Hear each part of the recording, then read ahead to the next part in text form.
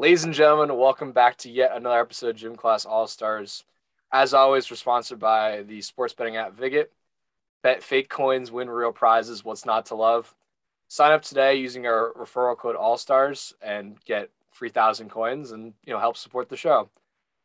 All right, so as always, we're back for another week. Talk about sports. Just how much we labor for all of you who listen. Poor old Robbie here. Whatever reason, this microphone does not want to cooperate. We spent probably 15 minutes trying to troubleshoot it. And lo and behold, all it took was doing something we didn't think would work. We took his headphones and plugged it into the mic, and it seems to be working. It's a very scuffed setup by any means, but it works. And Robbie's on the verge of not breaking his microphone, which is also good because we don't have the budget for another mic. So welcome back. Yeah, no, it's good for the full-on update. So far, my headphones are plugged into the microphone, but I'm not wearing them because the audio is coming out of my computer rather than the headphones. I really don't know what to tell you at this point, but we're here. Everything's in one piece so far, and might even stay that way. Who knows? So far, so good, surprisingly. But I don't know what your perception of me is, but I know I studied mechanical engineering, and you may, if not to toot my own horn, you may think I'm smart, but electrical engineering concepts beyond me. So this stuff, I'm surprised it worked. I guess given my degree in EE, who knows? But enough about engineering and rambling. We're going to talk about football, but not the football you're here for. College football first. We'll talk about it later.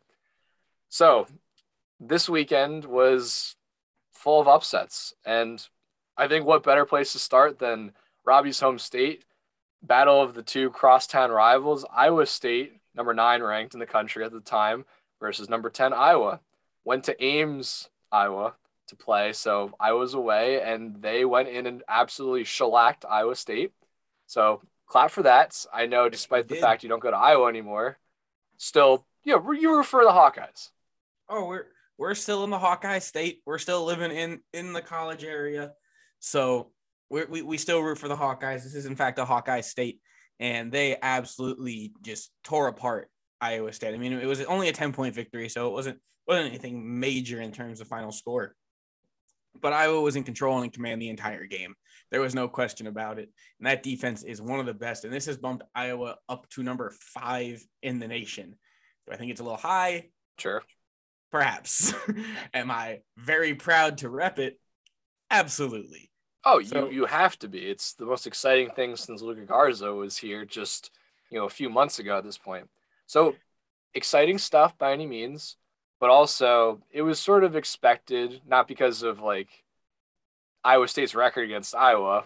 That's irrelevant, clearly. Bad, though. It is bad. However, a team called the Cyclones wasn't going to beat a team called the Hawkeyes, plain and simple. It's the Hawkeye State, not the Cyclone State. That's offensive. State. What does that even mean? It means tornadoes. Great. So that was the first one, and that was probably the most, we'll call it minor upset because it could have went either way. Iowa State was favored. Two high-quality teams, but yeah, in terms of upset, it was really just an upset in terms of ranking. Yeah. I guess the other one we should go to, because this was another ranked matchup. I was watching this game, Oregon versus Ohio State. Oregon went into Ohio and came away with a victory. A hard-fought one, but they were, for the most part, were in control. Their defense was stifling to this Ohio State team. And I believe it's Ryan Day's first regular season loss, which is insane to say. Yeah. Yeah, 35-28 came down to one final score. But yeah, Oregon came in. They played with confidence. They played with poise, and they punched Ohio State in the gut. And as an avid Hawkeye and Wolverine fan, that feels very good as a spectator. Plus, I'm sorry, but at this point, we need someone other than Alabama, Clemson, and Ohio State to be in this college playoff. And an early season loss like that to a quality opponent could be helpful in terms of kicking Ohio State out of that coveted 4.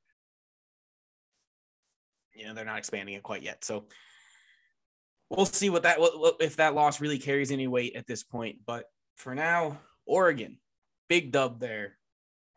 And then we had 3 unranked teams defeating top 25 teams. Let's start with the lowest of seeds. That would be 21 Utah being upset by unranked BYU 26-17. You think this is going to knock Utah out of the top 25? Yeah, I mean they are one of those teams who, despite the fact they're in the Pac-12, if they were to lose a game, and maybe they'll be at the cusp, but they're one of those teams that has a pretty short leash. They're not Clemson, they're not Georgia, they're not Alabama. So once they lose, they're kind of going to be out of the top 25 unless they like pick up some quality wins. So I think they'll be pushed out of it, if not this week. Well, I think they'll be cusp 25 team, like 25 through 30. Sure. Next on the docket, Arkansas topping number 15 Texas. What was the term you used before? A shellacking? A shellacking. 40-21. This one. What in the world happened to Texas? Plain and simple. Texas is not a good football program, Robbie. They're not a good anything program. They are soft. And that is purely based on the fact that they refuse to let any opponent do horns down. Purely based off that. That is soft. That is weak. And despite the fact they refuse to let other people do horns down because it's disrespectful, they continue to have a cheer that's a little offensive to Native Americans that people have been pushing back on. Yeah. Yeah, big fan when Texas loses. So no complaints on that one there. And then probably the biggest upset of the weekend was unranked Stanford coming into California and beating USC 42-28. And if I'm not mistaken, got them a coach fired. Just absolutely tearing the 14th best team in the nation a new one.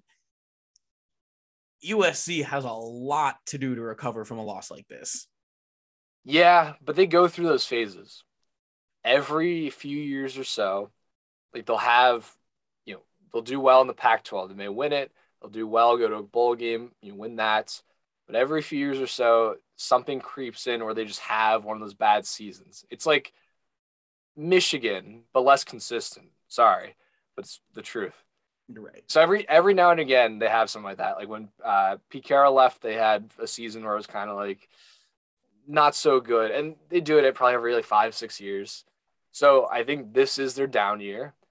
What's funny is, though, 2 coaching candidates were immediately thrown, at USC. One of them being Cliff Kingsbury, who, if you don't know, got the USC job. I don't believe coached a game, was there for probably 30 days and left to pursue other things. I believe at Texas Tech. I think so. The other one, too, and this is even funnier, which we'll get to later on our update. Urban Meyer was named thrown in there, and I find it hilarious how Jags fans are already done with Urban Meyer, and it's been 1 game. None of those guys will actually end up coaching there. Urban Meyer, if he does that, I think his heart will actually give out this time. That's a running, not a gag, that's kind of just the truth. So, yeah, fun week of football. It's only week 2. We're getting some upsets. But, yeah, this raises the question, if not Ohio State, who else? And Notre Dame is kind of in that conversation. Unfortunately, they almost lost this past week in Toledo. They're still undefeated, though. They're ranked highly. They're a team I could see if they win out they're independent, but I guess they play the ACC. If they could win a lot of those games, including beating Clemson, that's a team that could sneak in there, especially for a 14 playoff. The other one, obviously, is Georgia. Georgia beat Clemson. Not that they're anything different. They've been in the college football playoff, but a newer team, they're always hit or miss. They're a tough division. At this point in time, I hope my bias doesn't poke through too much here. The other team to watch would be the Iowa Hawkeyes, because the team that ends up winning the Big Ten, if it's not Ohio State, that's going to be a new team, right? We haven't seen another team from the Big Ten. Wisconsin made it 1 year, but even if they didn't, they didn't make it past the first round. Nothing significant. The Hawkeyes haven't been there before. It'd be a nice change of pace. Plus, if you're not from this area, how funny would it be to see Iowa get absolutely destroyed by Alabama in the first game? Instead of Notre Dame. Yeah. The one year I can recall was the year Baker Mayfield was in his last year at Oklahoma. It was Alabama, Clemson, Oklahoma, Georgia. Because that year, I may be mixing up the years. One of them, Ohio State didn't win the Big Ten. It was Penn State. But they had lost to Michigan, and then Michigan also lost to Ohio. It was just weird. Yep. Everyone lost to each other. Yep. And they thought, like, you know, either team should make it in. I may be messing up those years. I think you're right. But, yeah. So we could get one of those scenarios, but the Big Ten winner is always a candidate, especially if they stay undefeated. Actually, guaranteed if they stay undefeated. Stay undefeated or only have one loss. Those are the big marquees. The guarantee is if they're undefeated, but yeah, one loss is like they have to be heavily considered. Yes, 100%. All right, that's it for college football for now. Like we mentioned, only week 2, so we're moving into the third week. So plenty of news to come and plenty of upsets still awaiting in the schedule for before the college playoff is officially decided. But we'll keep you updated on all the exciting news in college football. We have just one little bit for baseball here today, and that is that the Toronto Blue Jays have caught absolute fire. They are 8-2 in their last 10 and are currently sitting as the 4th seed, the first wild card in the American League. They've passed both the Red Sox and the Yankees, own a half-game lead on them both, who are, respectively tied for the 5th seed, and the Yankees holding that tiebreaker right now. Does Toronto have what it takes to maintain this momentum throughout the rest of this last month and hold out and make this playoff push complete, or are they going to fall short? I hope so. I really do, because one, this guarantees a few things. First and foremost, Toronto plays the Yankees to end September. That sort of positioning right there, they'll both be competitive and in the running for that wild card. To me, that means I'm going to see Toronto versus New York in the Rogers Center, barring I can get past security in like border customs. So gym class all-stars excursion temporarily, fingers crossed. But I think they do. Vlad Jr. is now the league leader in home runs. They are on a tear. I think they're young, scrappy, determined. I mean, Toronto has not been good. I wouldn't even say the Roy Halladay era, because he was great, but I don't think they were that good either. They've been in a tough division. They have a young up-and-coming team. I think this is the year that they hold on. I don't know about the success in the playoffs, but yeah, I could see them getting in, just sneaking by. Who's the 5 seed, Boston or New York? I would say New York. I think what's going to happen is that series at the end of the year is going to solidify both teams in the wild card. They're going to play their 3-game series, do whatever, and then they're going to play that 4th game in Toronto, and that's going to be, who gets the 4 seed. Very fair. Very fair. I'll probably also say New York, to be honest. Something about it just feels like this is their year over Boston. Boston had that early lead and kind of blew it.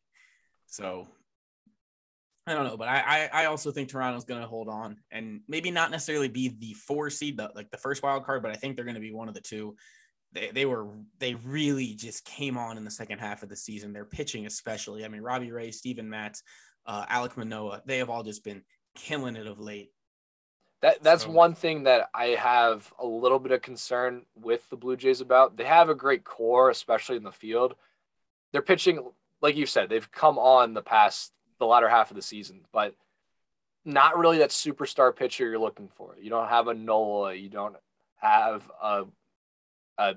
Garrett Cole. You don't have that guy who is like, I bring him in theory we should win, barring a good pitching job from him. So that's my only concern, but I think the team makes up for it in offense and especially tenacity. So I'm going to root for Toronto, and maybe we'll take an excursion there. The one other thing though, Rogers Center being one of the few domes in the country, that place gets loud. And sure. something about the energy there that could feed off. The Yankees could be a very demoralized team playing there, especially if they're playing for their playoff life. So be on the lookout for that. Should be a good game if they end up in the wild card matchup. We love a good demoralized New York franchise. All right. That's it for baseball. Phillies have essentially blown it. We don't need to talk about them. It's disappointing. No, they're done. I'm so sick of them. They had the easiest schedule in the world, and they blew every game. Awful. Awful. Despicable. Let's talk about basketball. The little bit that there is at this point, deep in the offseason at this point, not much going on these few weeks for the NBA, but a little bit. We knew the Lakers were going to have to clear up some roster spots after a lot of the signings and tradings that they made these past few weeks. So Marc Gasol, as some could have potentially guessed, has been traded to Memphis and then effectively waived. This was the team he really made his career with, and they're kind of honoring his decision to stay in Spain. He's going to play overseas there, but he really is just doing it to stay with his family at this point. Gasol, maybe not a surefire first ballot Hall of Famer, but he's going to be a basketball Hall of Famer based off of his NBA pedigree plus his play for Spain and in Spain. And he's going to get to play maybe not alongside his brother, but in the same league as his brother again. And I'm sure that's something he also really considered when he asked whatever team he was going to get traded to waive him. So for Memphis, they end up bringing in an extra, I think, 2024 second round pick. So just some extra draft capital. Lakers obviously freeing up roster spots for I think probably Rajon Rondo at this point. And Gasol, kind of the win-win, gets to be with his family and effectively retire from the NBA unless somebody offers him a lot of money and a hope for a championship. All right. Speaking of future Hall of Famers, the 2021 Hall of Fame class was inducted this past week. I think just yesterday, 2 days ago, maybe. We're just going to kind of list off some of the headliners from this class. So you've got Chris Webber, played famously with the Kings, the Sixers, and a few other the Pistons, I believe. Tony Kukoc, the Bulls, the Sixers. Ben Wallace with the Pistons. Chris Bosh, the Raptors, and those years in the Big Three with the Heat. Paul Pierce, Washington, Boston, Brooklyn, LA. I like how that's his most noteworthy thing. He was on Washington first, not Boston. I had to disrespect the Celtics. You know I did. That's fair. Paul Pierce, though, Hall of Famer. Bob Dandridge played with the Bucks. Yep. And then, okay, you may think I'm reporting something from a long time ago, but Bill Russell got inducted in the Hall of Fame for the second time as a coach this time. Very rare feat to make it as both a player and a coach. Bill Russell, though, one of the all-time great basketball just people, just in general for the game, what he's done at every level and every way. It's a great way to honor that man. He's already been given the lifetime award in basketball. There's not really many more awards this man can win. He has the most amount of championships in NBA history. What more can you say about Bill Russell? 13 if you throw in what he did as a coach. I like it. Well, yeah, congrats to all of those Hall of Famers. I don't have a problem with any of those headliners you talked about, all well-deserved. I mean, Kukoc is the one that maybe people would be like, oh, but he was behind Jordan, he was behind Pippen, he was behind Rodman even. What I do have to say to that, he had a very good NBA career, but also, like, don't discount his overseas play. Mm-hmm. That was something very important. He played a few years before coming to the Bulls. If you haven't heard about that, definitely watch The Last Dance, where Michael Jordan bullied him in the 92 Olympics, literally. And yeah. So I have no problem with them. Even Paul Pierce, who we like to slander every now and again. Dude still is a Hall of Famer. I know. NBA it's hard to Finals say. MVP. I mean, you can't knock on Paul Pierce too terribly much. You can't. No, I will. That was Brian Scalabrine. Genius. MVP. Just absolute if you don't know what I'm talking about, watch Brian Scalabrine's 08 Finals interview. It's one of the best. It's one of the funniest and probably most true interviews after a final I've ever seen in my life. He's not wrong. Definitely look that up. Just for the memes, regardless. But no, you mentioned Tony Kukoc and his overseas play. That's important because I think sometimes fans forget that unlike most other sports, there is no NBA Hall of Fame. It is the Basketball Hall of Fame. You get enshrined at every level. So that's NBA, that's college, that's overseas. It's everything. It is one big Hall of Fame. So a guy like Tony Kukoc may not have made it based off of his NBA career, but you couple a successful NBA career along with a very successful overseas career and Olympic career, you have to put that guy in. So shout out to Tony Kukoc, my boy Chris Bosh winning those 2 chips with the Miami Heat, those 2 huge blocks and one of the greatest rebounds in finals history. So big happy on that one. Shout out to all those guys though. Fantastic, well deserved to every single one, including Paul Pierce, who I slander quite a bit here. Everybody just very well deserved, and I'm excited to see who makes it in next year. All right, and now for essentially the rest of the show, we are talking about the beautiful NFL. We're back. Week 1 is now complete. We waited until every game was completed to record this episode this week, as we wanted to give you the full rundown of week 1 and what to expect in week 2. We will start with our recap of the Thursday night game between the Tampa Bay Buccaneers, defending Super Bowl champions, and the Dallas Cowboys, the return of Dak Prescott, who, might I say, looked like he was doing just fine. He didn't start a little bit like, oh, we don't know, and then starts to get the passes to CeeDee Lamb and Amari Cooper going, and he looked just fine. However, despite a valiant effort by the Dallas Cowboys, Tampa Bay was able to sneak away with the victory on an end of the game field goal attempt. I believe the final score 31-29. What were your big takeaways from the first game of the season? There are a few. First of all, Father Time has not caught up to Tom Brady quite yet. We saw that. The other thing on the Bucs side, if Antonio Brown is 80% of what he was in the Steelers, no one's going to stop the Buccaneers. That's terrifying. Mike Evans, you could have put an ABV for him. Nowhere to be found the entire game. He had a few targets. I think he had like 1 or 2 catches. Not much at all. But even so, Gronkowski, Chris Godwin had a few good catches. AB, plenty of talent from just the wide receiving core. Ronald Jones had a fumble. He looked okay. Leonard Fournette was meh. He bobbled a ball. It turned into a pick. And then Brady had a pick at the end of like half, just Hail Mary heave that got picked off. So take those stats with a grain of salt in terms of his interceptions, because he had 2 of them. And I'd say neither of them were his fault. I mean, the Hail Mary, sure, but that's also like, why not? Mm-hmm. The Cowboys side, interesting stuff. Dak Prescott started off very shaky. He is definitely still has a shoulder injury that was briefly talked about on Thursday Night Football. Definitely a little bit of lingering injuries. He didn't seem himself, especially to start the game. Bit of accuracy issues. Fine. Zeke Elliott, nowhere to be found. I don't know why they're paying him $18 million a year to just sit and look pretty. CeeDee Lamb looked all right. People were very much ready to just crown him the next best wide receiver in the league after like 3 catches. He also dropped a couple. He did drop a couple. No one wanted to acknowledge that. No, Mark Cooper had a great game. 15 targets. Yeah. I don't know. There was that one catch where Dak Prescott threw it in perfectly past the defender, and he caught it, and everyone's like, CeeDee Lamb, wide receiver 1. I'm like, pump the brakes a bit. Let's talk about their real wide receiver 1, Amari Cooper. Amari Cooper played phenomenal. Great game from him. The one thing I will say, Cowboys defense is garbage, despite the fact they have they've signed everyone to massive deals. Also, the quick news update: DeMarcus Lawrence hurt himself. He's out for the season.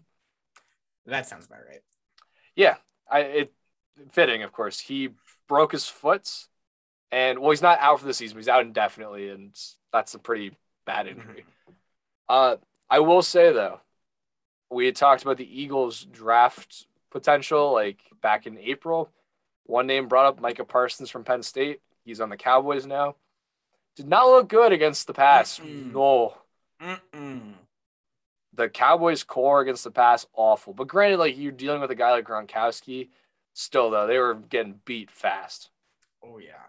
We'll get to how good of the pick the Eagles actually made was in a little bit here. But, yeah, Dallas's defense not looking very sharp to start the season, despite keeping it close. But that was mostly due to the offense. Dallas, though, probably still the favorites to win the NFC East, but we'll discuss that at a later date. All right, let's move into Sunday now. And let's start. We made a little bet at the start of last week's episode, right? Between my favorite team, the Pittsburgh Steelers, going into your town to face your new Buffalo Bills. And what started out looking pretty good for you in a 10-0 halftime score ended in a 23-6 second half as the Pittsburgh Steelers defeat the Buffalo Bills 23-16 in Buffalo. The defense, there was a massive blocked punt that really changed the tide of the game for the Steelers. Their defense, though, regardless, was phenomenal. Held Josh Allen to just one touchdown, which is going to be a very rare thing that you're going to see this year. And Ben Roethlisberger looked comfortable. He looked a little more mobile than last year. Not mobile by any means of like Kyler Murray or something like that, but able to move around in the pocket and adjust his body and adjust his throwing arm. Deontay Johnson with an excellent catch in the end zone, showing his new hands. The Steelers look good. They looked very solid. They looked like a team that, as I stated, I believe in our last episode or 2 episodes ago, that are going to shock some people. They're going to be a surprise. We're going to get to this later on, but the Steelers are the surprise team of the year. They're going to shock a lot of people this year. Yeah, I mean, the tide really changed on that 4th and 1 call that just got blown up in their face. Steelers played it well, plain and simple. They hung on the entire game. They didn't look great in the first half. Their defense played phenomenally the entire game. TJ Watt showed why he's worth the massive extension he got. Josh Allen had a lot of accuracy issues, and he missed a few deep balls. He missed Emmanuel Sanders by a step. I'm sure your heart almost gave out there because that's an easy touchdown. Regardless, the Steelers played well, surprisingly good. Chase Claypool, Deontay Johnson, Juju Smith-Schuster, I saw a bit. Najee Harris, I don't know if he played spectacular, but he put a lot of the offense on his back, did a lot of running. He did. He was very good in the short yardage situations, and he got a good load of the carries. I think he had about 16 carries. Yeah. Yardage was tough to come by, but this is a pretty stout Bills front. You know, it is a tough defense. Hopefully, I think they get Las Vegas next week.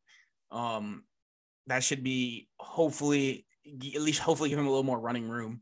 But that was probably the only downside I really saw out of the Steelers, which was very nice, and I proudly accepted that Venmo for $10. Oh, I'm glad you did because I was angry paying it. But regardless, Steelers, I think people should buy into a little bit more than maybe I was leading off. Also, though, for the Bills, anyone who's high on the Bills this year, I don't think you should panic. I'm not too concerned. Like, it was a bad first game, sure, but there's even despite all that, like, that block punt doesn't happen. It's a tie game, and you have the ball at the end of the fourth quarter. I think the biggest thing for Buffalo is you got to establish some kind of a run.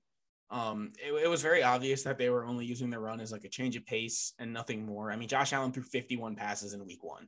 That's pretty clear and obvious what you're doing as an offense. And you have some decent running backs. Zach Moss is a good red zone running back. Devin Singletary is a good lead back. Mix those two in a little more, and I think you're going to find the success that we all thought Buffalo was going to have. And if not, maybe move one of them and upgrade that at that position. I think they wanted to just go out and pass. Not to say the Steelers' secondary is bad by any means, but they have such a good front four and then also like great linebacking core. So I think the idea was let's just pass our way out of it. And I think the passing worked, but I think the pressure was what really got him. Like ton of holding calls, ton of sacks. Forced fumbles, etc. So not panicking. It's, still a long season, obviously, but I mean, good for the Steelers.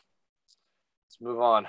Let's make you feel a little better now. Let's talk about your team, the Philadelphia Eagles, who look absolutely excellent in week 1 and an absolute destruction of the Atlanta Falcons, in which we saw Jalen Hurts and Devontae Smith, the 6th overall pick in this year's draft, have their coming out parties. Hurts, an absolutely monster performance, over 250, over 300 yards, or was it over just 250? It was over 250. I don't think he hit 300. It was a massive game for Hurts. 3 total touchdowns, I believe. And Devontae Smith, his first career touchdown, led the team in receptions, led the team in yards. I believe 78 yards he totaled. sensational performance from those two young guys. And that has to be exciting as an Eagles fan to see that connection that you hoped was going to be so great from what they had in college and now get to see translate into success at the highest level. Yeah, I mean, they looked great. I saw the Falcons march up the field to start. I'm like, this is where it's going. I was watching the Bills and Eagles simultaneously. So watched the kickoff return to start the game and then watched the Falcons march up field. I'm like, oh, these are going polar opposites. And little do we know that would get reversed pretty quickly. But, Jalen Hurts looked great. For once in my life, I saw them throwing to their wide receivers, hitting the targets, and, very well dialed up plays. I'm not going to I don't think Doug Peterson's slander is right for the situation. I give Nick Sirianni all the praise. He did very well in his coaching debut. So props to him. Still a little skeptical, but props to him by any means. I want to see what they do to continue the season, but the future seems bright. Jalen Hurts looked great. And I think we've all kind of seen Carson Wentz. It was Carson Wentz's problem. So we'll get to that in a second. Falcons suck. They looked awful. They start off hot and fast, but God, they slow down. Yeah. They're gonna be bad, like 4-13 bad. If I had said that the Falcons could be a sleeper team, I'm gonna say this right now. We're gonna add this to the list of time capsules. Sorry, the word lost on me. We're gonna add this to the list of time capsules. The Atlanta Falcons are gonna be the worst team in the NFL this year. They might win 3 games. Yeah, I could see it. I think Matt Ryan's done. I think he's washed up at this point. I think the loss of Julio was pretty much the last remaining bit he had. Not to shame Calvin Ridley, but the rest, like Kyle Pitts isn't ready. I think he was a little too hyped. He played terribly in week 1. Russell Gage also played terribly in week 1. Mike Davis, the running back, actually did pretty well, but he did. But other than that, they didn't have anything going in what's usually a very potent passing game, which shows how much of that really did rely on Julio Jones. The one other thing, though, like the Eagles' defense looked quite good. Their front four, despite losing like Malik Jackson, they really didn't try and upgrade. They've just used existing players. They looked very good, and I was, Falcons didn't play well, but I was surprised how good it looked. Their secondary doesn't look terrible, which is, promising. Things like that. There's a lot of optimism, especially from me, but I'm going to hold back before I start saying prophetic things and start preaching how good the Eagles are. It's a good first win. I'm a little surprised, but also this is what I said a few weeks ago. I said they probably could beat the Falcons in some, weird blowout type way, and people are going to get on the bandwagon. Let's pump the brakes a bit.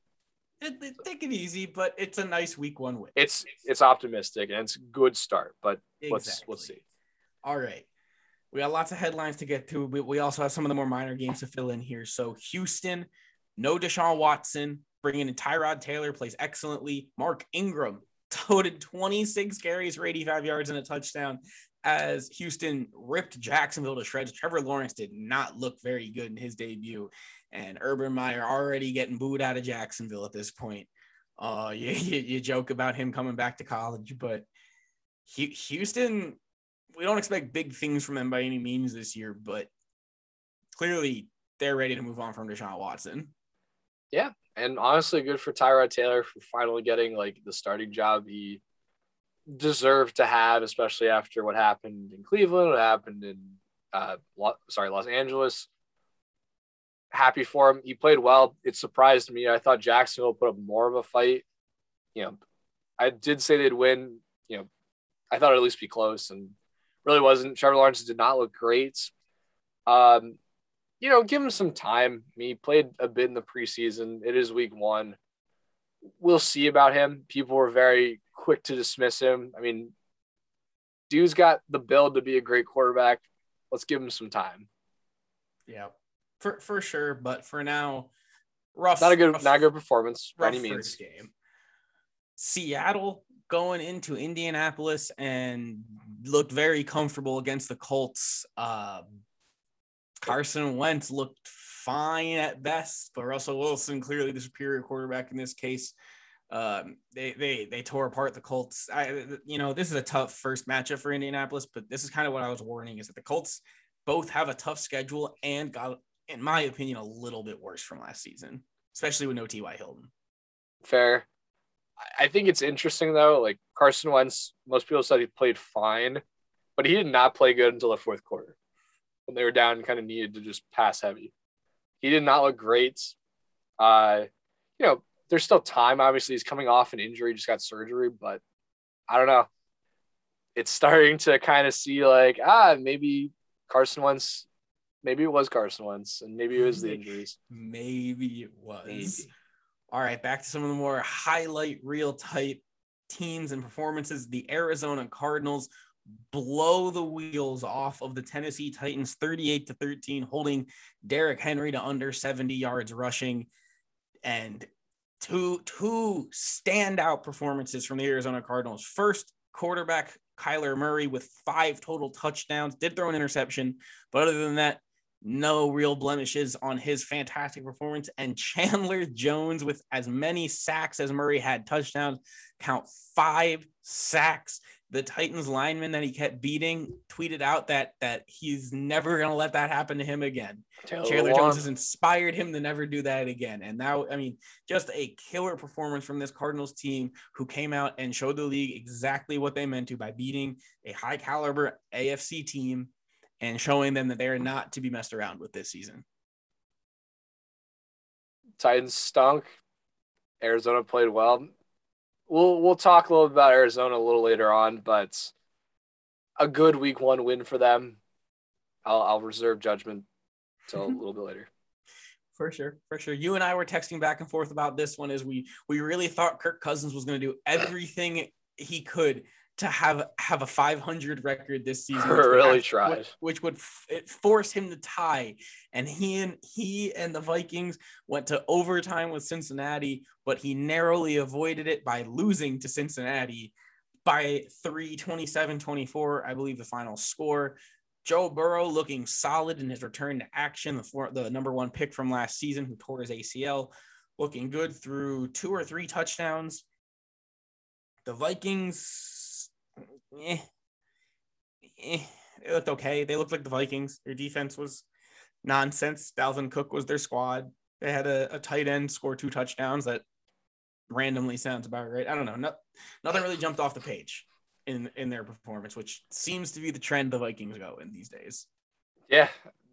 Bengals came out with a healthy Joe Burrow. I got to say, though, I think Jamar Chase pulled the biggest scam on everyone when he's like, oh, yeah, the NFL football is so much harder to catch, it's harder to see, and then dropped like 100+ yards in a touchdown. I think he scammed all of us, and everyone's like, oh, Jamar Chase, not good. This game, while the Bengals won, and it's a good quality week 1 win for the Bengals, I don't know. They were up in the fourth quarter. They sort of blew that lead to send it to overtime, kind of went back and forth, and then kicked a field goal to win. I'm optimistic about them. They're in a tough division. Obviously, we'll have like pretty tough schedule. Joe Burrow, though, showing signs that he's a winner, and I think that's important. I agree. Burrow's starting to establish himself as a veteran NFL quarterback now. Also, though, Mike Zimmer will be fired by the end of the season. I would certainly hope so. We'll see, though. We'll see. Vikings look to make lots of questionable calls. Again, scattering in some of these unexciting games. Carolina and New York, that's the Jets, did some battle. 19-14 Carolina wins. McCaffrey looked completely healthy. That was the big takeaway from that game. Sam Darnold getting his revenge on the Jets, who sent him away this offseason. And Zach Wilson, to be honest, did not look great in his debut. So lots of work for the Jets still moving forward. Kenny Yeboah didn't play. Jets don't look good. Terrible. But I think the caveat, too, we do expect all these first round pick QBs that are supposed to be franchise quarterbacks to come out and immediately just light it up. We were fortunate with Joe Burrow last year, where he immediately got in, wasn't winning games, but was exciting for the Bengals. we do have to give him a little bit of time. Not to say like, oh yeah, give him 5 years, and by year 6 they should be pretty good. Like I think it's a little bit too much, but give him a little bit to get used to the flow. I mean, NFL is obviously faster, better competition, but Zach Wilson did not look great. Kind of followed a trend with most of the first round picks this year for the quarterback position. Yeah, we'll see how he does. No, we're not casting permanent judgments in week 1 of their rookie season. We're merely just perpetuating this idea that they suck. That way, when they do suck, we were first to report. We were right. Exactly. We were right. We're always all right. We're never wrong. Never wrong. Never wrong. Speaking of rookie quarterbacks who maybe didn't necessarily overperform, but also didn't necessarily underperform, Mac Jones and the Patriots did battle with the Miami Dolphins. Dolphins coming away victorious 20-16. Neither quarterback looking overly impressive. Nobody did poor. I think the only interception was on Tua's part.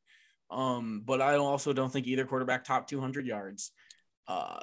Neither running back did insanely well between Gaskin and Damian Harris. Pretty ugly game all around, but again, it's the start of the young career for Mac Jones, and it's this idea of, can the Dolphins continue the success they had last year? The defense did pretty well in this game, holding the Patriots under 20 points. But again, this idea of nothing really jumped off the page for the Dolphins. We'll see what they can do with their playmakers of Gaskin and Devontae Parker, but Mike Gesicki, that breakout year he had, not a catch in week 1.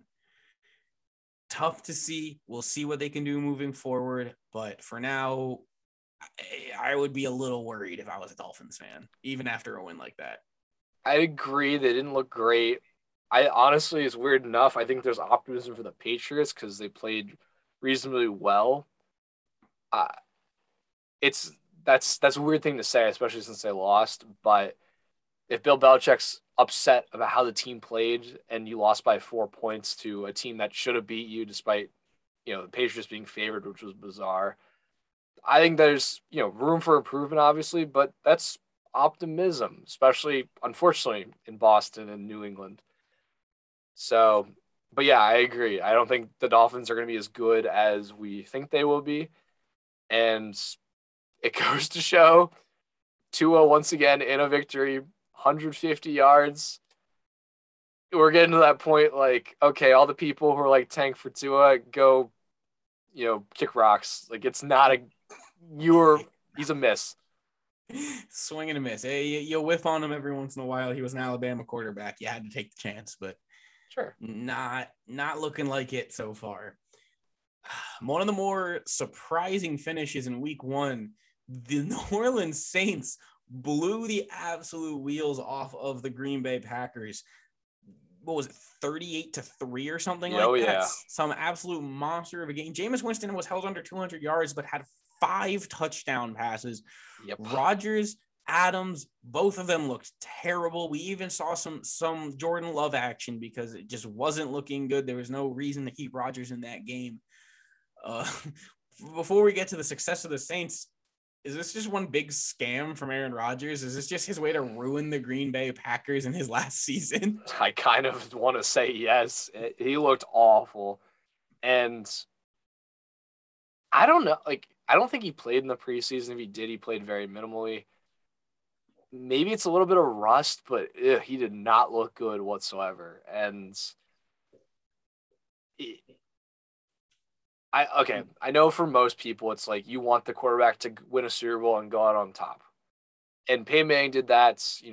Obviously there's optimism that Tom Brady could do that, considering how often he wins. I mean, Jerome Bettis is another example. I assume this is Aaron Rodgers' last year. And if it's not, it's his last year on the Packers for sure. But I think the idea is win a championship, retire right off in the sunset. There is a chance you finish last in your division with how your team looked. Your defense is always terrible. You have you to make up for it, and you put 3 points up against the Saints. They have a decent defense, but you're still Aaron Rodgers. I think it's a scam. I also think, though, by week 3, we're going to have, pissed off Aaron Rodgers who's going to just light up the scoreboard. And if he doesn't by week 3, they're going to finish in last. Plain and simple. So let me throw something out on the table. Go for it. Remember how Brett Favre's career ended? He was like the greatest quarterback in Packers history. He did everything he possibly could except for win multiple Super Bowls. And then he kind of like fizzles out. They didn't really do the best. And his last pass on the Packers was an interception before he retires. Then he like kind of comes back twice and he just kind of like is okay. He's not awful, but he still just can't really break out of this mold.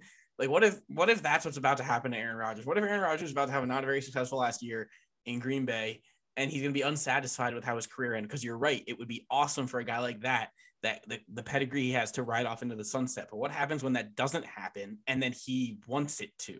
And he decides, well, I'm done with Green Bay. What if I go to like, Brett Favre went to the Vikings. What if I go to something stupid like Houston or somewhere like that? And he still doesn't, he continues to not find that success. And then I'm not trying to say Brett Favre got tarnished in any way by the end of his career, but like, it wasn't a great look. And that could be the case because Rodgers is one of the guys we talk about when we talk about who the next best quarterbacks of all time are next to Brady, behind Brady. But this could kind of get ugly for him. This is 1 week. It was 1 week. Mm-hmm. But you got to be prepared for this. Yeah, there's a few things to that. So even when Brett Favre was kind of in that murky waters, he did go to the Vikings and led him to the NFC Championship. Granted, went out on a pretty bad interception, but still did his thing. I mean, it's a possibility that he goes to another team, but you're right. His legacy does get tarnished because you have a few examples of great QBs who went to different teams and had immediate success. Peyton Manning on the Broncos, Tom Brady in the Bucs, and there's done different examples, but right there, even Montana and the Chiefs didn't win a Super Bowl, but went to the AFC Championship with them. There's a lot you could do there. So, yeah, his legacy will be tarnished. My mom will hate him because my mom, when Brett Favre was retiring, my mom who follows sports casually, basically just makes sure my dad and I don't have a heart attack watching sports. She was upset that Brett Favre just wouldn't retire, wouldn't pick it. And I remember when I was, it's been like 10 years old, 10, 11 maybe, for Christmas, we got Madden 08, which had Brett Favre on the cover. And this is after he retired. So the cover is him in this Packers jersey. And I remember right before they like announced it for Christmas, Brett Favre was like, I'm going to the Jets. So they you could print out a cover of Brett Favre in a Jets uniform. And I remember we did that on Christmas morning, which I like. It's stupid, but it's also one of there's just this weird, like, funny, good memories. Because mom's like, he's not a Packer anymore. He needed the Jets one. And I'm pretty sure even in black and white too, which is even just more stupid. But whatever. It's like the one 2K where Kyrie got traded so you can get him on the Cavs or you can get him on the Celtics. Yeah, exactly. I do want to say though, I think it's pretty funny that people don't hate on Brett Favre too much people give Brett Favre a lot of crap for retiring and unretiring and all that crap at the end of his career, but they don't do that to Michael Jordan. I'm just going to leave that there. I don't want to open that up. I'm just going to leave that there. I will make a few points about this. First and foremost, Brett Favre retired twice. I know Michael Jordan did as well. In Brett Favre's case, that man took a lot of hits. He was the definition of a QB in a body bag. He was rough and tough and took a lot of shots. So it made sense when he retired the first time. He comes back to play for the Jets of all teams, goes like 8-8, 7-9, retires again, is like, I'm going to go to my rival Vikings. Played for a season, retires again. Fine. Michael Jordan's dad was murdered. And he's like, maybe I should take a step away. That's okay. Yeah. I'm more so talking about with the Wizards. To defend the Wizards thing. That part of his career. And that is part of his career that is mostly a negative. People do forget that. It's where he lost his consecutive 10-point game streak. It was he had it for his entire career. Lost it because of that. And then dropped like 40 the next night. What I will say, though, about the Wizards, and this doesn't, he came back, not the best look. He did get like part ownership of that team. It wasn't said publicly, but like definitely got part ownership. So trade-offs, and he still was the best player in the Wizards. So dropping 20 plus as like a 40-year-old. That's not bad. That's wild. That's pretty good. All right, back to football, though. Back to That's football. football. And maybe the game of the week, one of the games of the week at the very least, Kansas City narrowly defeating the Cleveland Browns. The Browns gave the Chiefs a really good run for their money. Like, I was giving the Browns a lot of, like, hesitation and shade at the beginning of the year. And to be honest, I was very impressed with how well they played, despite not having Odell Beckham out on the field. They paced the game with their running attack between Chubb and Hunt, sprinkling in some Jarvis Landry, who rushed into the end zone this week. And they were leading for most of the game. And then they blew the lead, got a field goal late, but Kansas City held in. Their offense more or less unstoppable, as the Browns defense was not existent, just not even on the field, to be completely honest. I mean, Patrick Mahomes, Travis Kelce, Tyreek Hill had their way, as they do with most teams, but that was the offense for the Browns looked like what we hoped it would, and the defense looked exactly like what I expected it to. Again, week one, and it was the Chiefs, but either way, Kansas City continuing their streak. I don't think Patrick Mahomes has ever lost in the first month of the season as a starting quarterback. Nope. But so ridiculous for Kansas City. But I do want to say, like, Cleveland didn't play as bad as I expected them to. I did just shit on their defense a little bit because their defense has some work to do. Oh, yeah, 100%. But they truly did impress me. The way they used their two running backs, the way they incorporated a hybrid guy like Jarvis Landry into the offense more than just passing, 5 for 5 in receptions, but 2 rushes for 13 yards and a touchdown. They worked in 2 different tight ends between Hooper and Njoku. They impressed me on offense. They impressed me in their ability to keep with the Kansas City Chiefs. But at the end of the day, they're 2 teams that are very, very similar, and the Chiefs are just the better build of that team. Yeah, I mean, I was impressed with the Browns as well, but I think we saw why the Chiefs are favored in the AFC. And despite being down by a few scores, they came roaring back and won, and they did it fast and very excitingly. So they're going to be scary. Patrick Mahomes, like you said, hasn't lost in the month of September ever. They're the same Chiefs team we expected them to be. If they can improve their defense, but granted, like, the running attack and O-line of the Browns is something special. So that's probably partially the reason the Chiefs couldn't really do a whole lot. I think if that defense though improves, like, they're going to be almost impossible to stop. Oh, 100%. We'll see what they do, what adjustments they can make as the season goes on.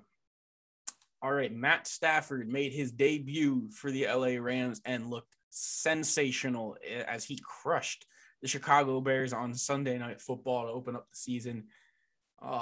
Bears fans, it did not look good. Dalton looked bad. Fields looked bad. Montgomery looked good. That was it. The defense didn't look good.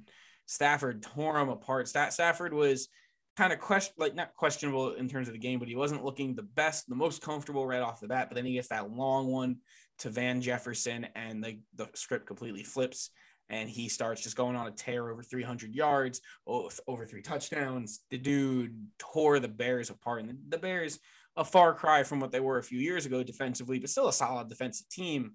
No match for the Rams. Did this make you feel more confident in the idea that the Rams are going to win this division? Yeah, 1,000 times over. Despite the fact the Bears suck, the Rams looked phenomenal, and that's plug and play with Matt Stafford. They had a great core around Jared Goff. Now they got a great quarterback. So, yeah, they went to the Super Bowl with Goff, so we will see what happens now. Fantastic first game for the Rams. Then on Monday night, a thriller between the Raiders and the Ravens went to overtime.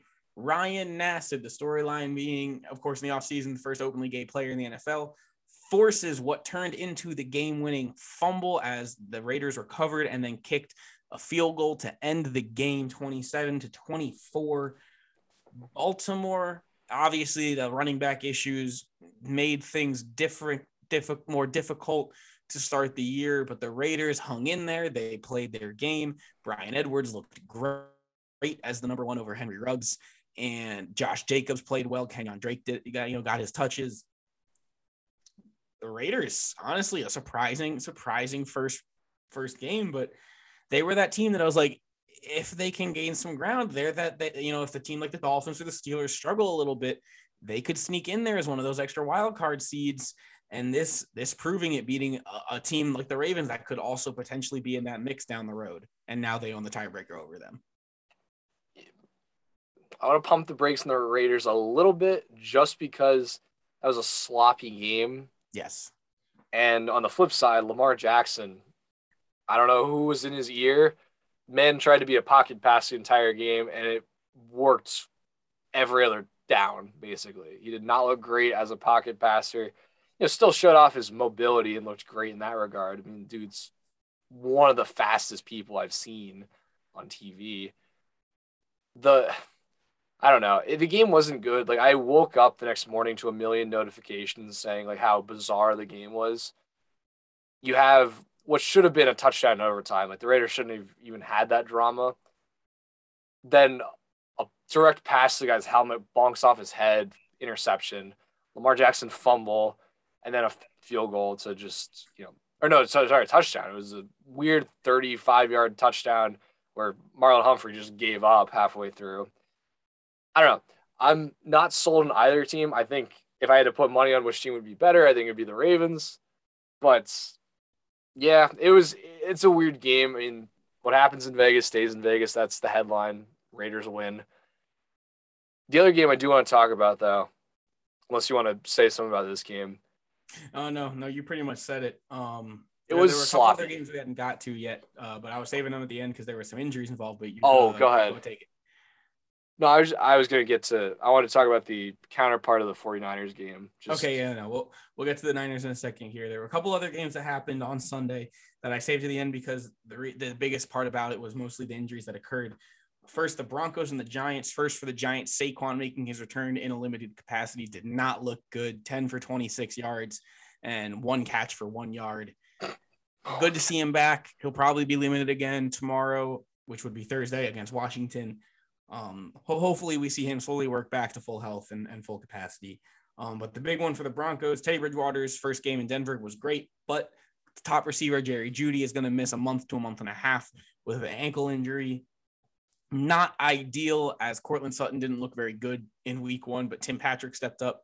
They have some decent receivers, so we'll see if they're going to be able to keep their heads above water. Von Miller's back. That's always huge for them, but we're not expecting too terribly much out of the Denver Broncos this year.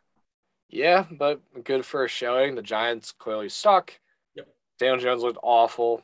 Yep. Broncos looked, serviceable, looked better than last year, and that's kind of important. Jerry Jeudy should be out 6 weeks or so. Not a great injury by any means, but, not out for the season. So optimism exactly. There. All right. The Chargers defeated the Washington football team in week 1, but bigger news for the football team. Starting quarterback Ryan Fitzpatrick goes down. He's out. I believe it's 8 weeks at the moment, could be longer. Taylor Heinicke set to take over the starting quarterback position as he did for the playoffs last year. Honestly, I'm a big fan of Heinicke. I've made this as clear as I could possibly say. I think he's the better option, to be completely honest. And I think he's that hybrid running, passing quarterback that teams covet. And he's maybe not the best at it, but he just fits the modern NFL, and he fits the way that their team likes to work. I think McLaurin's going to do better with him than Fitzpatrick. I think their offense is just going to flow a little nicer. And I think the football team is the other team to consider when you really talk about the division winners of the NFC East. And I actually do think Heinicke gives them the better chance anyway. So he's younger. I would tend to give Washington the benefit of the doubt, though, if they chose Fitzpatrick to start over Heinicke. But it's a better option than what they had last year. It's better than Dwayne Haskins, per se. I think better than Kyle Allen as well. We'll see. My backup quarterback. I'm going to. Okay. But, yeah, I think they still have a great defense. I think Heinicke is going to be your best shot. And a little more exciting, explosive, more mobility. So, time will tell with that. Oh, yes, it will. And as you mentioned, the last game that we got to talk about today from this past week, the 49ers beat the Detroit Lions. The Lions made a spirited comeback at the end of that game, 41-33, the final score. Just got down a little too far, too early to really come back. But Goff played amazing in his first game with the Lions, over 320 yards, 330 yards, I think, actually. incredible numbers from him. But the bigger story in the 49ers win, starting running back Raheem Mostert, as you probably could have guessed, and then also starting corner Jason Verrett, both out for the year. Initially, Mostert was going to miss 6 to 8 weeks. Now it is confirmed he's out for the rest of the season. This was the team hit hardest by the injury bug last year. Mostert, an injury-prone player already. Verrett, this is another one piling up now for him as well. This is what I was concerned about with the 49ers. It was not their ability and their talent level. It was their ability, their consistency in terms of health. And that's what's been missing and lacking these last few years, and especially last season, and is not a good start to this year. I do expect this team to finish last place in their division because of this issue. We'll see. I mean, this is the best division in football, though. I understand. Jimmy Garoppolo didn't look great. Trey Lance, people are also overreacting to Trey Lance throwing one pass for a touchdown. It's the Lions. Let's relax. Jeff Okudah got burned the entirety of Sunday. Maybe, but I don't know. There's still a lot of optimism. They still have their defense intact. They have a three-headed running back attack. Losing Mostert, definitely a negative, but you still have other backs you can lean on. I'm going to wait a little bit, but they still have a really good team. I wouldn't put them as my favorite to win the West. I still like them. A little bit of optimism for the Lions, too. They did make a spirited comeback, but I still think they're going to be 5-6 wins. I do not think they'll be good either. Goff looked all right. Put up good stats. He wasn't good until he started making that comeback, though, and that's obviously how things are. When the 49ers put in their backups, even a guy like Jared Goff will rip them apart. Yeah, 100%. So that's how I feel about that. That is week 1 in a nutshell. So if you missed any of those games, hopefully you liked our commentary on those. But tomorrow's week 2. I know. Fast and furious, literally. So we're going to do the Old Spirited. We're going to run through some of these games, give very quick reasoning because we still have another segment to get to. So tomorrow night's game, Giants at the Washington football team. Robbie, who wins that game? Football team. I agree. Football team, I'd say by 10 points. I was going to say by 7 because it's sure, why not? Who cares? Yeah. Raiders at Steelers. Pittsburgh Steelers. In a closer game than people will expect because the Steelers play to the level of their competition. 49ers at Eagles.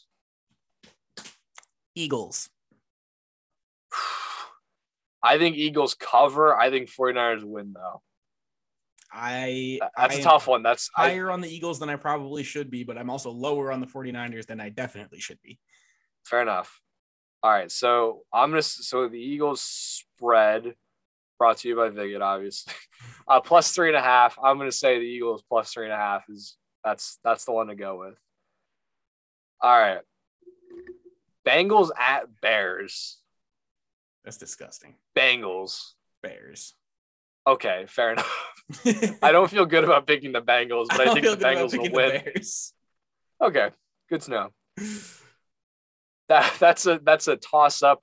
Good luck to you if you bet that game. You're degenerate. Patriots at Jets. Patriots -6. Patriots at Jets. Patriots -6. I'll say Patriots. I think Patriots by 21. I think they kill the Jets. Probably. Mac Jones is coming out party. Rams at Colts. Rams -4. Rams by more than anyone else. Rams by 1 million.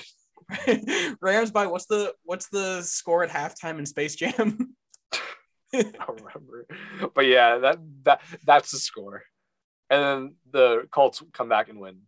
Like Team Squad. No. I think the Rams win that. I feel confident -4. Saints at Panthers. Saints -3. I think Saints by 20. Yeah, Saints looked good in week 1. I'd pick them all the way. This one's a little intriguing, not because of the game, but by the spread. Texans at Browns. Browns -12.5.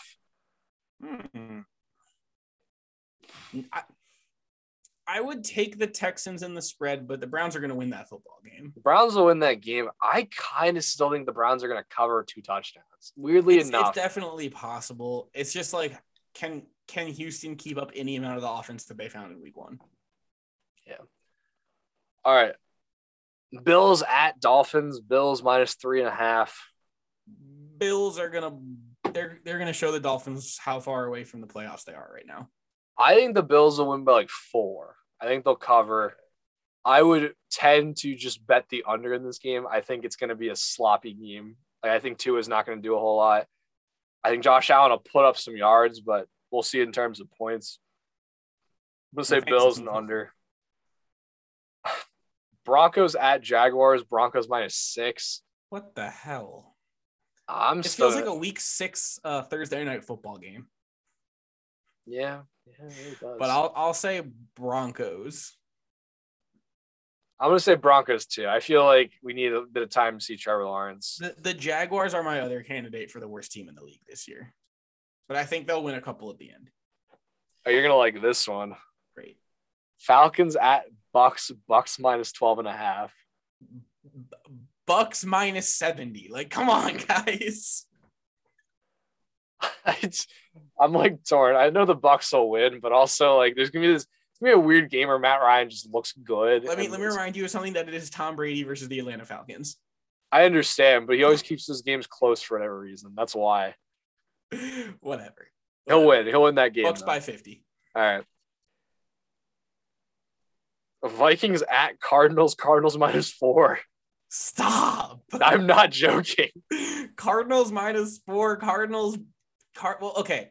The thing is, this is one of those games that like the Vikings could keep it close because it's just randomly one of those teams that they're going to match up kind of okay against.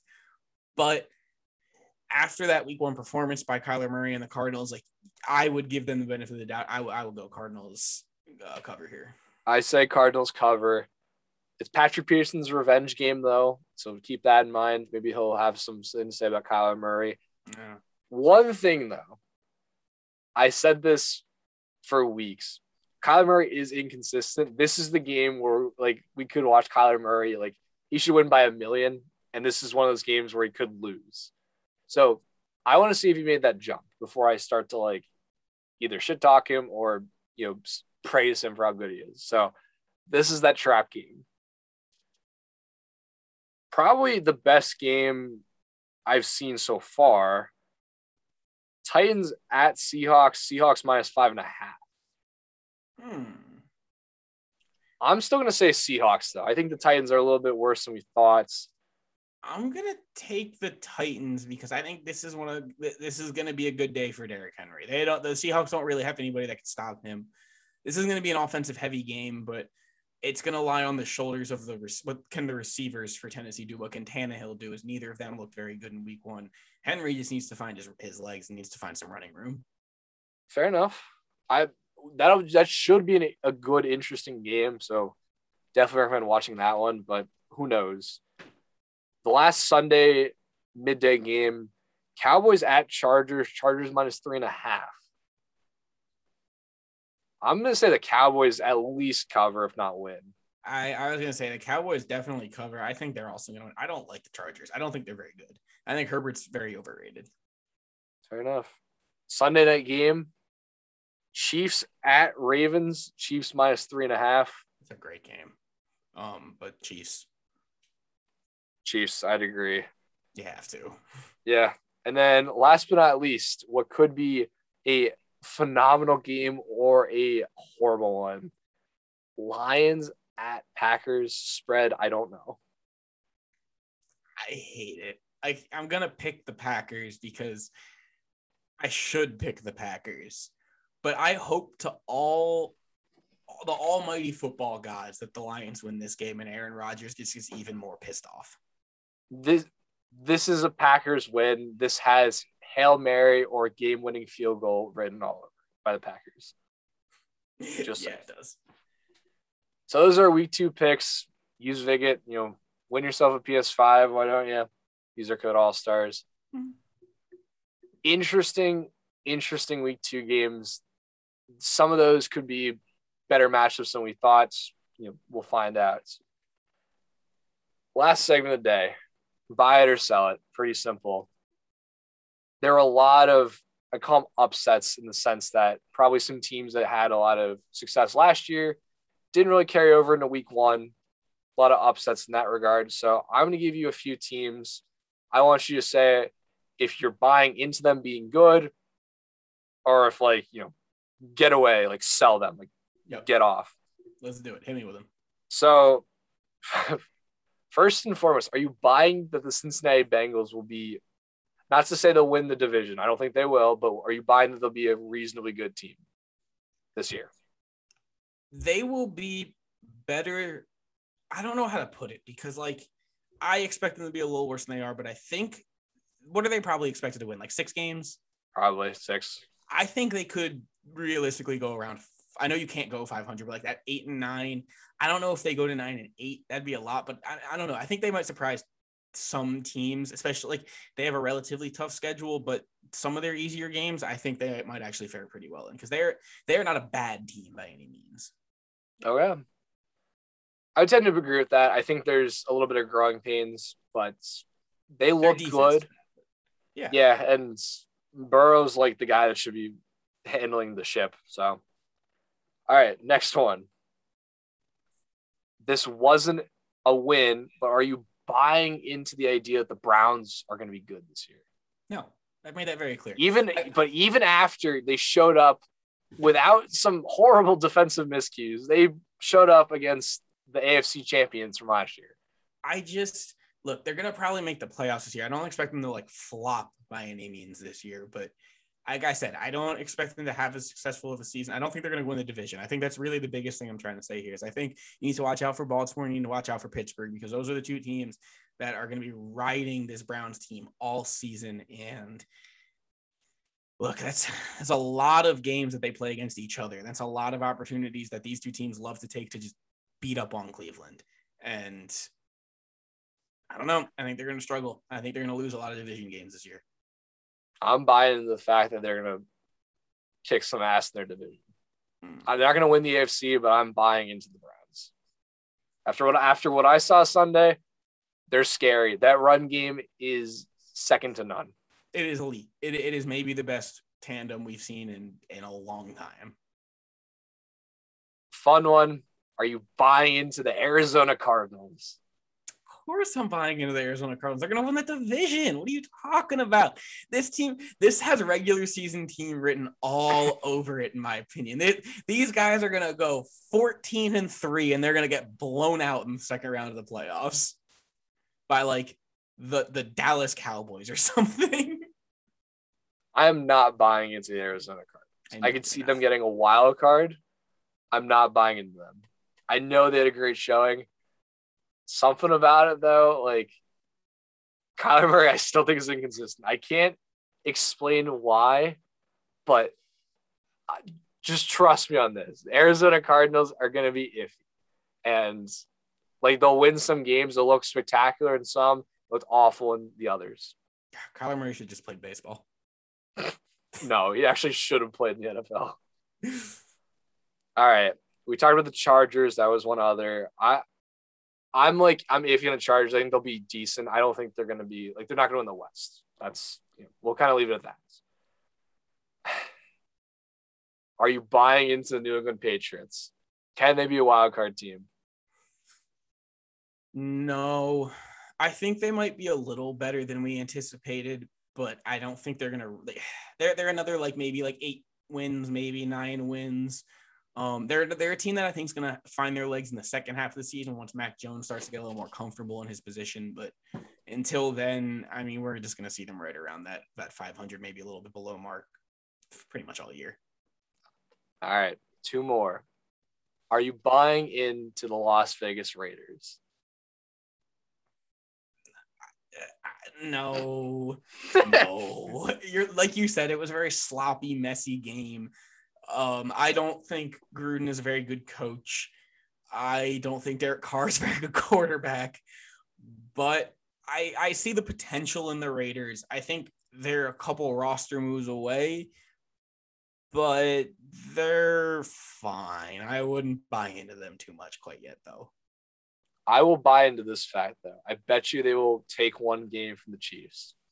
I could see that. They're usually the team that beats the Chiefs once. They were the team that beat them last year. They played them close in, I think it was a Sunday night game, if not a Monday. But yeah, they are dangerous. Put up a 40 spot on them last year. Yep. Sorry, I have two more actually, not one more. Do you buy into the New Orleans Saints and Jameis Winston eating W's all day?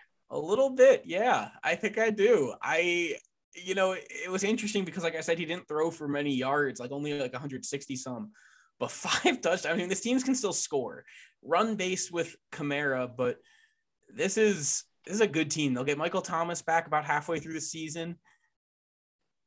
Yeah, I think the Saints are going to make a run for a wild card. Maybe not for the division with the Buccaneers, but they're going to make some noise. They're going to be the other team from that division that has a shot at a playoff spot. I do buy into them. I think kind of what we talked about last week where they're cusping wild card. I think they are a wild card team. I think Jameis Winston is going to have, well, obviously worse games, but 2-3 interception games. I think that defense though holds them in place and is going to be very competitive. They're locked down. And that's not just to say because they stopped Aaron Rodgers. They've been like this for the past 2-3 years since they were in the NFC Championship. I buy into the Saints. Not to say they'll win the division, but they're going to be a tough team to beat. They haven't skipped a beat since Drew Brees retired. And finally, for all of us, no, it's not who you think. It's do you buy into the Philadelphia Eagles? It's exactly who I thought. Oh, I thought you wanted the Steelers. No, I already stated about the Steelers. I know you did. I absolutely buy into the Philadelphia Eagles. And for the first and foremost reason of they have maybe the easiest schedule I've ever seen. That's okay. That is true. It is an absolute dog shit of a joke. It is so easy. The Eagles looked great in an awful week 1 matchup. They're young. They're going to lose games they shouldn't. They're going to win games they shouldn't. But this Eagles team, despite being, in my opinion, the third best team in their division, is actually going to have a chance to win the whole thing because they just lucked out with a pretty easy schedule. Not to discredit them, but this is going to go a long. If this goes well for them, this is going to go a long way for Hurts and Smith because they're the young guys that are about to have the offense built around them. Sanders as well, but the quarterback receiver is always the big duo in my opinion, and Smith especially has a chance to be one of the elite receivers in football in a couple of years. This could be a very fun year for Eagles fans. This could also, as we know, be a very disappointing year for Eagles fans. But after that performance, after taking a look at the schedule, and after how comfortable Smith and Hurts felt and looked and how solid the defense looked, despite against the rough Falcons team, I would buy in. I know you're going to be hesitant because you don't want to get your hopes up too much. But your team excited me, and I haven't been excited by the Eagles since they won a goddamn Super Bowl. And honestly, it was only for the playoff run because Nick Foles is better than Carson Wentz, and yes, I do mean that. Do you buy into the Eagles? I will not buy into them. There's a few reasons. First and foremost, as a Philly fan for 20 years of my life, it was 3 when I started watching football with my dad. I refuse to. You cannot get excited about the Eagles until the clock hits 0 type deal. The Eagles are known for ripping my heart out, and that's what happens when you watch them for 2 decades. What I will say though, there's optimism obviously in Philly, in Nick Sirianni, Jalen Hurts, Devontae Smith, a young core. I'm excited for them now. They beat a awful Falcons team, but like I've preached past few weeks, this is the type of win that would get everyone excited about it, but we don't know how consistent they can be, how they can be sustained. Last year they beat the NFC South winning Saints. Granted, they lost to the Bucks, but that was a juggernaut of a team. To me, I think they're going to, like you said, they're going to win some games they probably had no business of winning. They're going to lose some games they probably should have won. I think they're heading in the right direction. This year is an up year rather than a down year again. I'm going to hold judgment. I think they can be very competitive for the NFC East. I need to see what they do against Washington. If they can beat Washington, then I'll be excited. But if they can't beat Washington, they're not winning the division. And they will continue to be like a 6-11 team. You lost both games to Washington last year, right? Yeah, I mean the last game of the season, we not Yeah. through, But Washington is a good hump to get over, where they're not the best team in the league. They are a top tier defense and they are a competitive team. If you can beat them twice, you're going to be in a very good position. I agree. Well, there you have it, folks. Those are our bold predictions for what these upset teams are going to bring for the upcoming NFL season. With that, we're going to end our episode here today. We want to shout out all of our fans on social media as we finally broke 1,000 Twitter followers. We appreciate all of the support that you guys have given us. Truly, this was a very proud accomplishment for us as we have just crossed the year threshold. So thank you for all the support. We will continue to give out the weekly sports reports that you have come to enjoy so much and all the funny banter that you could possibly wish for. On that note, I hope you guys enjoyed the episode and have a fantastic rest of your week. We'll be back with more NFL, more baseball updates, college football, maybe even a few more basketball trades to the Lakers and the Nets. Who knows? It's wild these days. That's pretty much where everybody goes. So with that, have a fantastic rest of your night. Before we go, yes, I know I'm going to preemptively continue. So a little bit unsports related, definitely has a bit of ties to it, but Norm Macdonald, comedian, passed away yesterday after a 10-year battle of cancer. He hosted the ESPYs, so that's our little tie into sports. But to me, it's a little bit more of a personal connection to Noam, unfortunately. But, if you think I'm funny in any regard, a lot of the humor I've picked up, and definitely the comedian I looked up to growing up was Norm Macdonald, among others. Remember sitting with my dad when I was young, watching SNL, doing his, whether it's Burt Reynolds or doing his impressions or just listening to him do stand-up or funny videos. He passed away. He's one of my favorite comedians. Highly recommend looking up video compilations of him on YouTube. He got me through a lot of tough times, times where I was just sad, especially during the pandemic. So we lost a good one yesterday, but yeah. Make sure to smile, make sure to laugh, make sure to cry a little like Jimmy V says. Oh, yeah. But take care, guys. See you next week.